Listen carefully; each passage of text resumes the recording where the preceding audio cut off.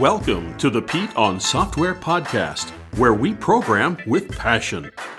This is the podcast that discusses technology, the business side of software, and the tech people that drive our industry. And now, here's your host, Pete Shearer. Hi, and welcome to episode 32 of the Pete on Software podcast. I'm recording this intro on Saturday, January 17th, 2015. Today I have a special interview guest on the show.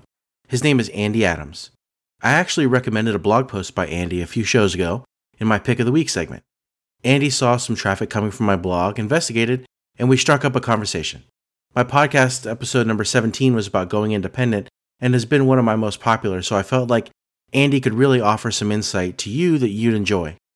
For over 5 years, Andy has been building software to grow his clients' revenues and streamline their businesses. He specializes in Ruby on Rails and big, complex WordPress sites. And now, here's our interview. Hi, Andy. Thanks so much for being on my show. Absolutely. Thank you for having me.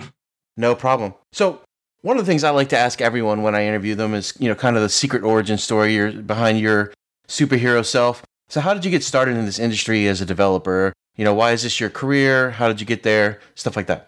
Sure. So it started somewhere around 6th grade with a Pokemon fan website.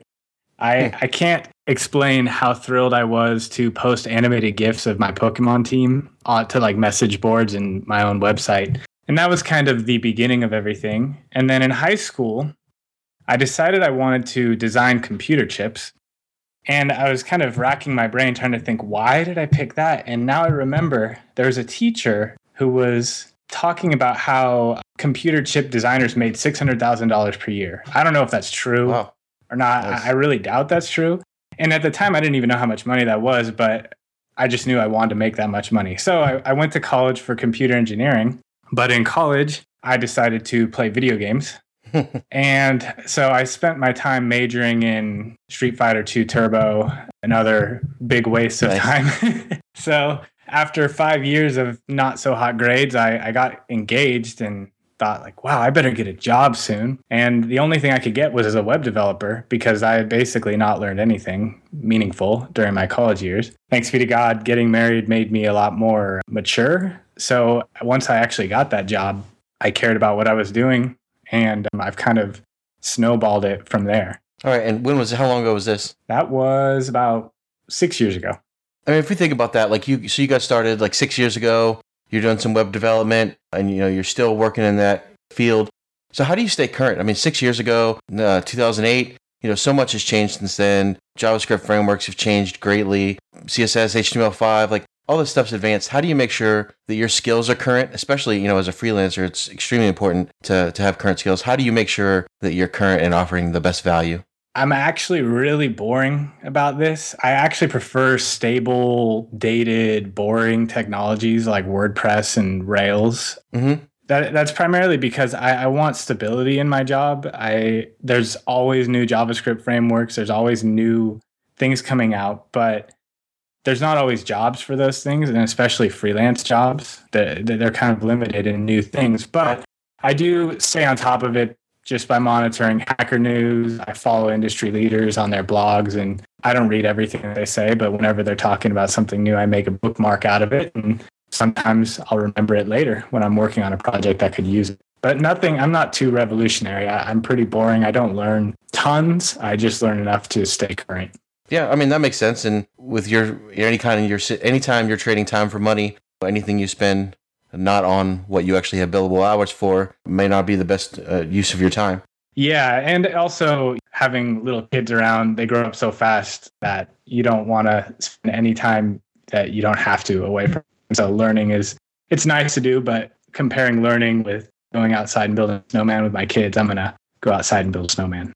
So tell me a little bit about how did you become an independent freelancer? In that article that I referenced, we met from just, virtually anyway, from a link I had to your article. And that article talked a little bit about just your trials and tribulations of being a freelancer and what to charge.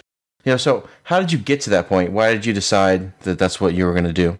So I used to be a pretty fiery developer, and I had very strong opinions about almost everything.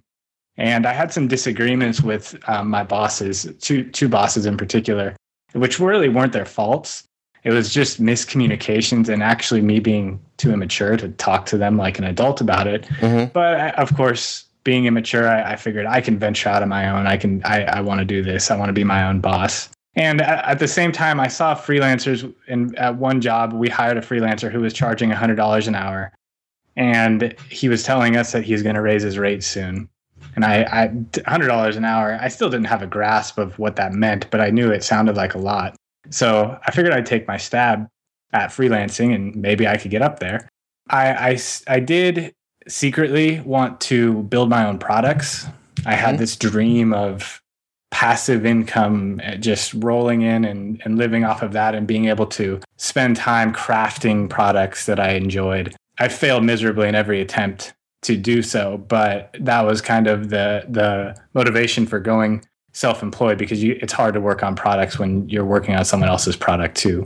When I first became a freelancer, I think much like you, I was contracted by my former employer. Mm-hmm. I didn't burn the bridges of one of my employers. As I transitioned out, they hired me, and then I had a friend who had a small software company, and I owe it to him because he gave me a big project to start without me being well tested in the freelancing space. And the project didn't turn out very well, but he took a chance on me, and I actually still have to repay him for it. It's on my list of things to do. Nice. You mentioned imposter syndrome in your pricing article, and it's something that we talked about on the show before back in episode 19. Can you tell me like how you've approached pricing, maybe for people who haven't seen the article, how imposter syndrome factored into that, maybe at the beginning and maybe even still today, and how you've overcome that and how you're dealing with it? My freelancing career has been just a list of how not to price your services. It's been a big learning process. So the first thing that I did was I charged what I thought people could afford. Mm-hmm. So I went to, this was actually prior to going completely independent. I went to local restaurants and I said, this poor restaurant's barely making it. They couldn't possibly pay more than $250 for a website. And I probably spent 40 to 60 hours on that website, and they still ended up redoing it afterwards. So working below minimum wage didn't work out too well. So I started to look at the market rates after I went fully independent. And I went from $50 an hour to $75, and then back to $60 because that $75 project didn't go very well. And then back up to $75 again, and then $85. And I felt like I was really doing well, and then that project didn't go well, so I moved it back down to $75. And all this time, I knew that there's developers charging $100 an hour plus. In fact, I knew developers charging $350 an hour, but I just didn't believe I was worth it. My wife would go crazy because I would say, "Oh, look at this guy! Can you believe this? This guy's charging $350 an hour," and she would go, "Well, why don't you?" And I would start in with, "Oh, well, because he's got experience doing this, and he's just well known, and I couldn't possibly get to that point." And it's kind of logical because who do you know in your daily life that charges that much money? $250, $350 an hour? Maybe lawyers. Yeah. I mean, an appliance. We have a guy that mows our lawn, and we have guys who fix our appliances and things like that, and they charge at the most $60 an hour. Mm-hmm. So you just kind of assume that these guys who are charging a bunch of money have something special about them that you just can't achieve yourself. But there's one person in particular. His name's Patrick McKenzie. You may have heard of him, but yeah. He goes by Patio 11.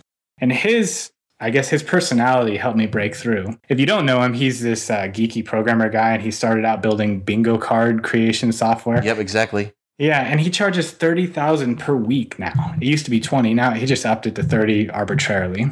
And he has to turn away clients at times. And so the first time I watched the video with him mentioning his rates, I was like, wow. And then the second time it was like, wow. And then the next time it was like, I got to do that. I got to be like this guy because he's just like me. He's a humble, geeky programmer guy who charges untold amounts of money. And I guess it was just a matter of seeing somebody else doing it. The first thing you have to do, at least the first thing that I had to do, was accept, internalize that you can charge more. There are people charging more. They are doing it. And that'll help you break out of the imposter, the fears a little bit. Just knowing that there's people doing it and they're pretty much average people. They're just doing a good job. the market for programmers is crazy right now. What do you do? So obviously, I've heard some people say, if you're in Des Moines, charging that much money may not work for some companies that are there. But if you can branch out a little bit, especially with the ability for developers to work remotely, there are companies all over the country, and you widen your base of people to pull from. Has that been your experience? Are you pulling clients from all over the place? Like, how do you find the clients outside of, you mentioned your first one, and same way I got my first one was direct networking, and that'll always work to a certain degree. But how do you find clients that are people maybe you've never met before? What avenues do you pursue, and what are some ways that people who are looking to do what you've done can find a base of clients enough that they can support their family? You bring up an interesting point about local stuff. A little while ago, I would have said that doing a local development business is pretty much impossible. I live in North Idaho, which is like one of the lowest cost of living and standard of living. Just wages here are really depressed. So you see posting on Craigslist all the time for, they want developers full time for $12 an hour or something like that. Wow. It's pretty bad up here. But recently I've come across these little gold mines, I guess, up in North Idaho, where there are businesses who can pay for services locally. You just have to be looking. You can't go to mom and pops in local areas. You have to go to the same types of businesses that you would go to anywhere else that can afford developers. For example, there's a hospital up here who recently contracted with a local agency.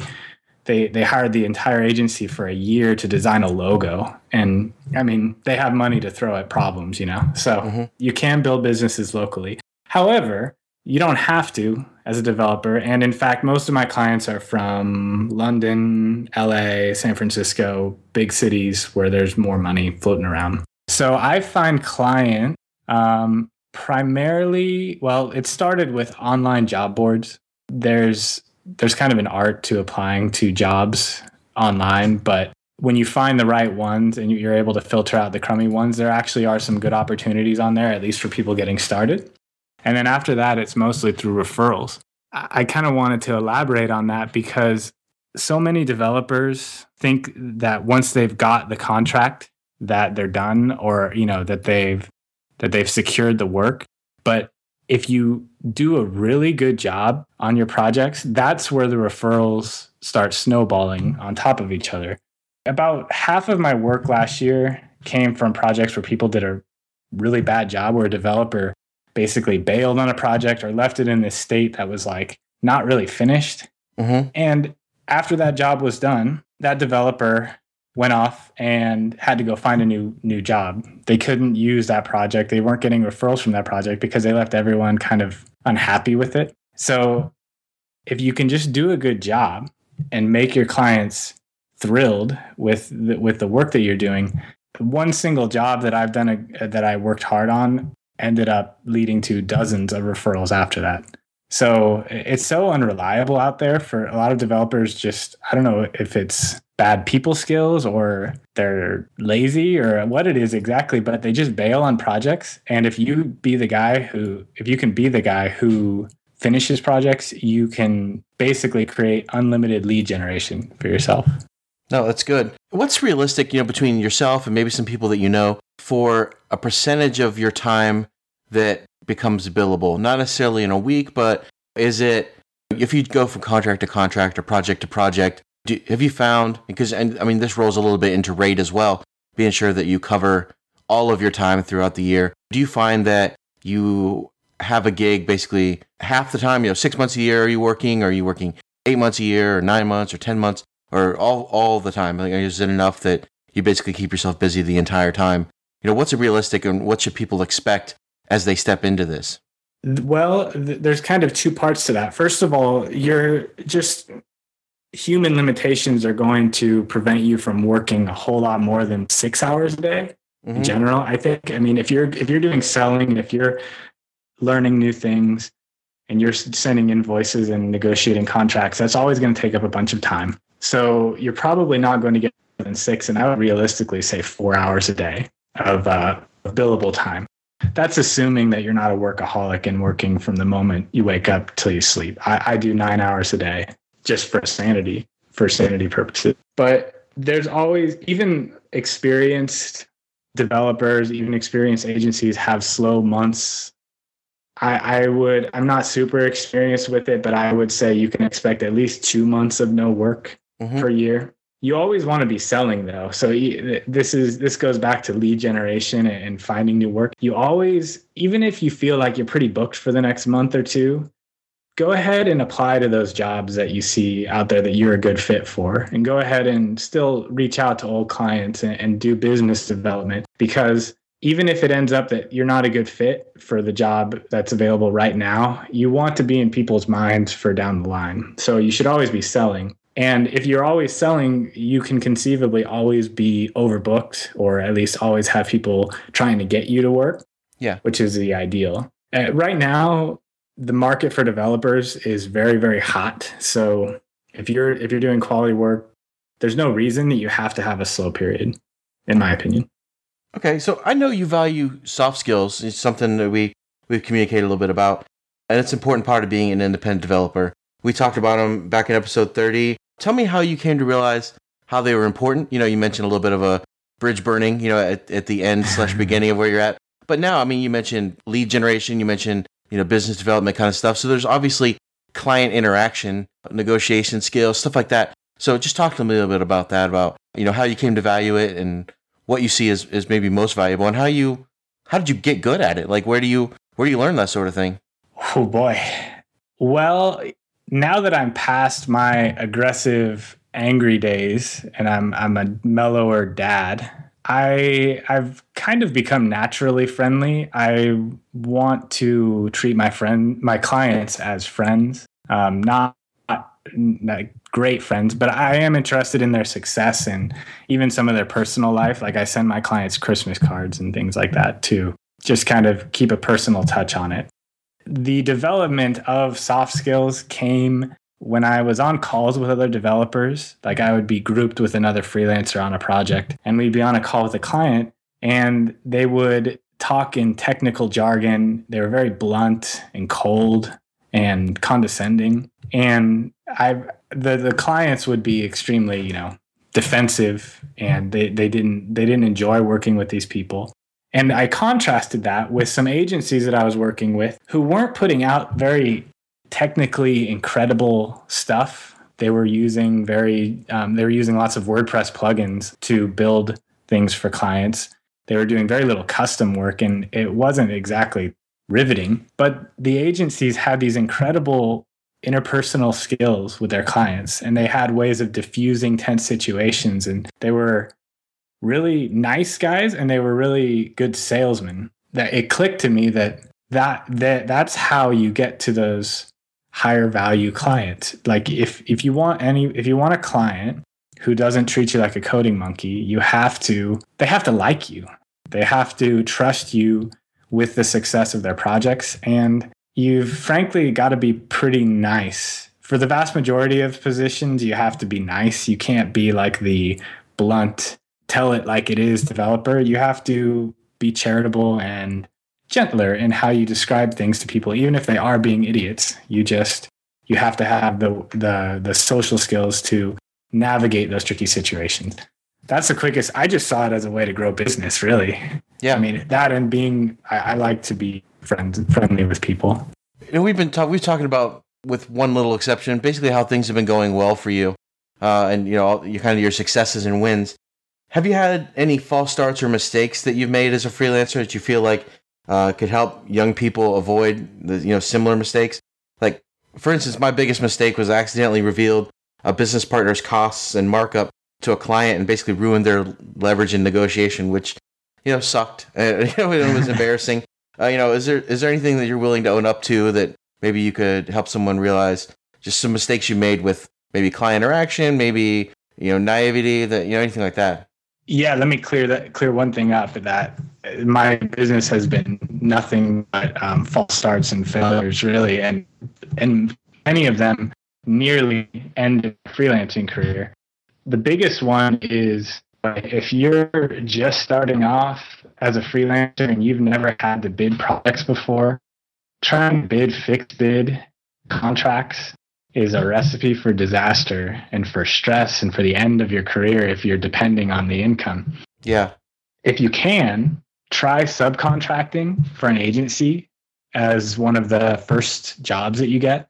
It'll give you insight into a bunch of things. It'll let you see how productive you are based on your hourly rate. Like if you, for example, if you say, oh, this will take me 20 hours and it takes you 10, you've just justified doubling your rate, basically. Mm-hmm. It also allows you to see all of the extra junk that comes at the end of projects that you didn't account for. Things like handing it off to the client, education, documentation, things like that. Yeah.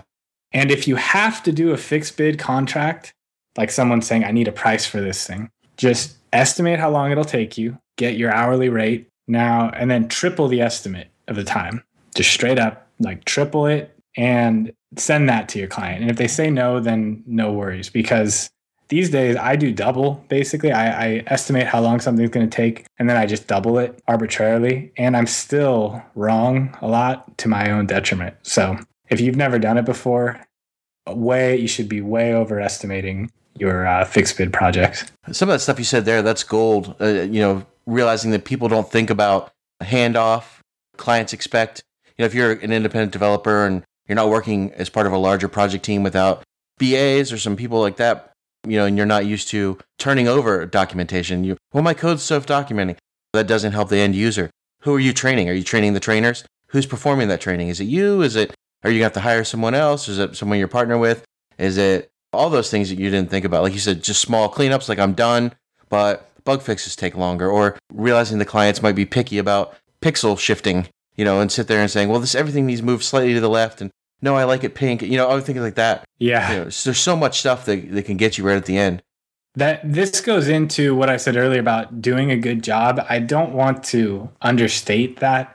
By tripling your rate, by tripling what you bid on stuff, or at least getting a feel through an agency about how productive you actually are, you can't do a good job unless if you have enough of a cushion, basically. So some of my earliest projects that were failures were because I underbid them and I had to cut it off at some point just for my own financial stability. And those are the ones that leave clients unhappy, and nobody is better off at the end of it. So yeah, just if you don't know what to expect yet, and if you're new to it, then pad your estimates a whole bunch. I say triple them, and that will enable you to do a good job, to learn from doing a good job, and then the next time you'll be better equipped. You mentioned early one of the things that you wanted to do as an independent person was build your own product and stuff like that. Do you have any advice for people who want to build their own, like software as a service, info product,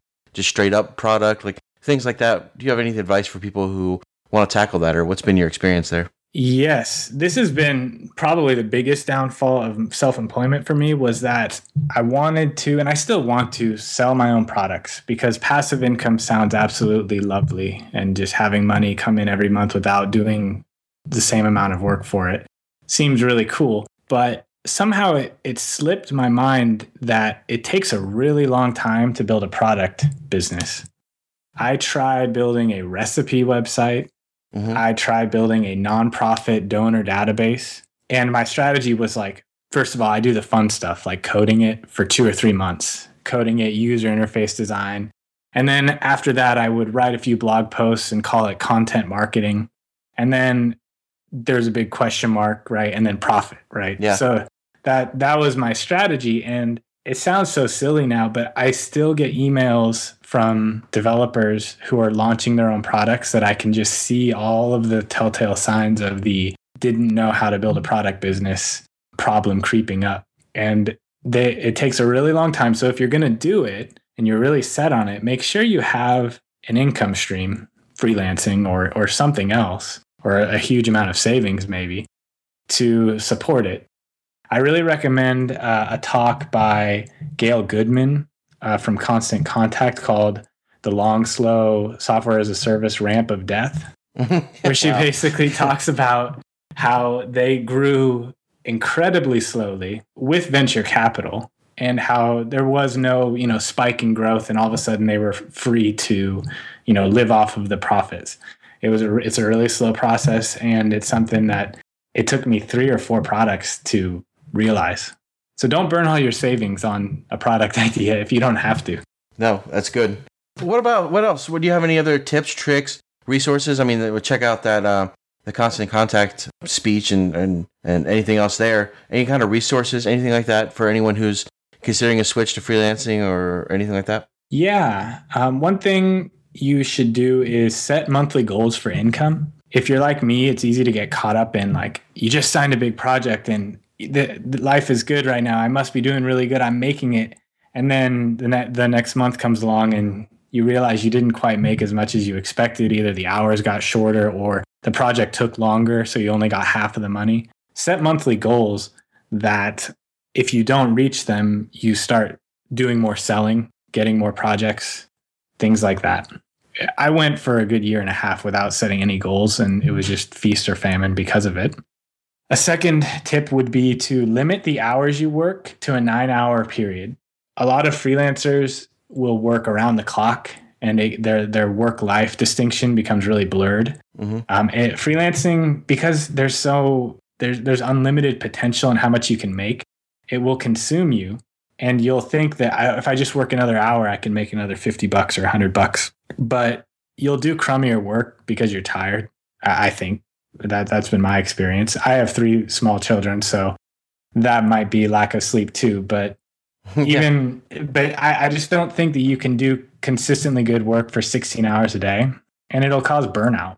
So if you just say, I'm going to work 9 to 5 every day, and at 5 o'clock, I'm shutting off my email and I'm not going to work, I think it will do a lot for your health and happiness and for your business, because you'll be able to do much better work. You'll be motivated to finish things in that 9-hour period. And the last thing would be, after I wrote my post about pricing, a lot of people were writing me about, they're asking me personal questions like, how do I make more money? How do I get more leads? I want to be a freelancer so bad. But I don't think that they were thinking about was that freelancing is really a means to an end.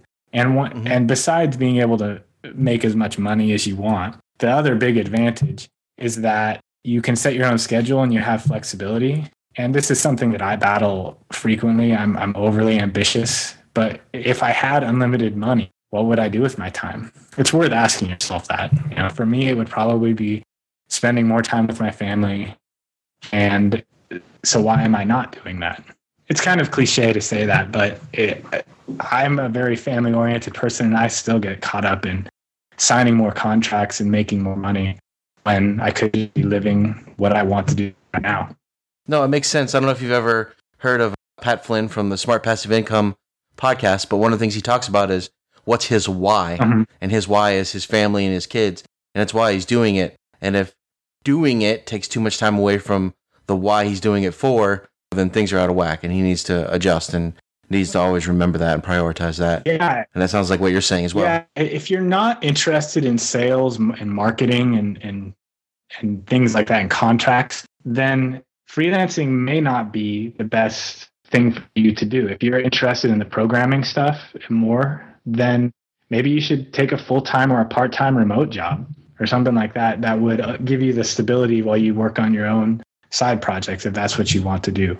Because if you go into freelancing for a reason like that, like I like to program and I want to work on my craft more and I want to have control over what I do, you're probably going to be disappointed pretty quickly with how little programming you get to do. So that's a good tip. That's something that, people who, I don't want the 9-to-5 grind, I don't want to do this, but it's possible that maybe really what they want is a remote position, which does offer a little more flexibility with how you go about your day. Maybe that's what they want rather than freelance, like you said, with all the extra things that comes with that. That's an important distinction. So is there anything else as we wrap up that you'd like to promote? Let us know how people can find you, blog, Twitter, get a hold of you for contracting, anything like that at all? Absolutely, yeah. I'm writing a book about WordPress freelancing from the perspective of someone who wants to build kind of a foundation for their business. I monitor a lot of job boards, and WordPress jobs are all over the place, but it's not like something you can get rich from. But if you're like me and you need a stable foundation, it's hard to find something better than WordPress. So I'm writing a book about that. I also am writing on my blog. If you've never heard of me, which you probably never have, I'd recommend starting with the post I wrote about pricing. It will help you break out of any shackles you have on yourself. Hopefully, that was my goal at least. On Twitter, I'm Andy on Software, totally a copycat. Very nice name. I think you're a genius, right? Really. Yeah, my name is really common, so I just, Andy, what am I writing about? On Software. There you go. Good enough. And I'm a web developer, so if you or anyone you know needs a web developer, I'm always selling and I'm always available. Excellent. Again, thank you very much for coming on. I think you've just a ton of value, ton of information. I think people are really going to appreciate it, and I certainly appreciate you and your time. Thank you so much, Pete. All right, thanks. Again, I'd like to offer huge thanks to Andy for coming on the podcast. From first interaction to recording was only a few days, and Andy was very gracious to make time in his schedule to sit and talk with me. He offered so much value in the interview, and I'm very fortunate to have him. My pick of the week this week is actually a thread on Hacker News called Ask Hacker News, How to Get Started with Paying Side Projects. It seemed topic appropriate for us here, so I thought I'd share. The link is in the show notes, or you could just search Hacker News or Google for that title. The question was, I am a full-time software developer with 15 years of industry experience. At this point in my career, it seems like I can do more than what I do at my day job. What are some of the ways that I can get started on software side projects to have fun and for additional income stream? There are some great answers there, so if you're interested, check it out. Thanks again for listening, and thanks again to Andy for his time. If you have any questions, comments, or concerns, you can find me on Twitter as @PeteOnSoftware or on my blog, PeteOnSoftware.com. Thanks again for listening, and I'll see you next time.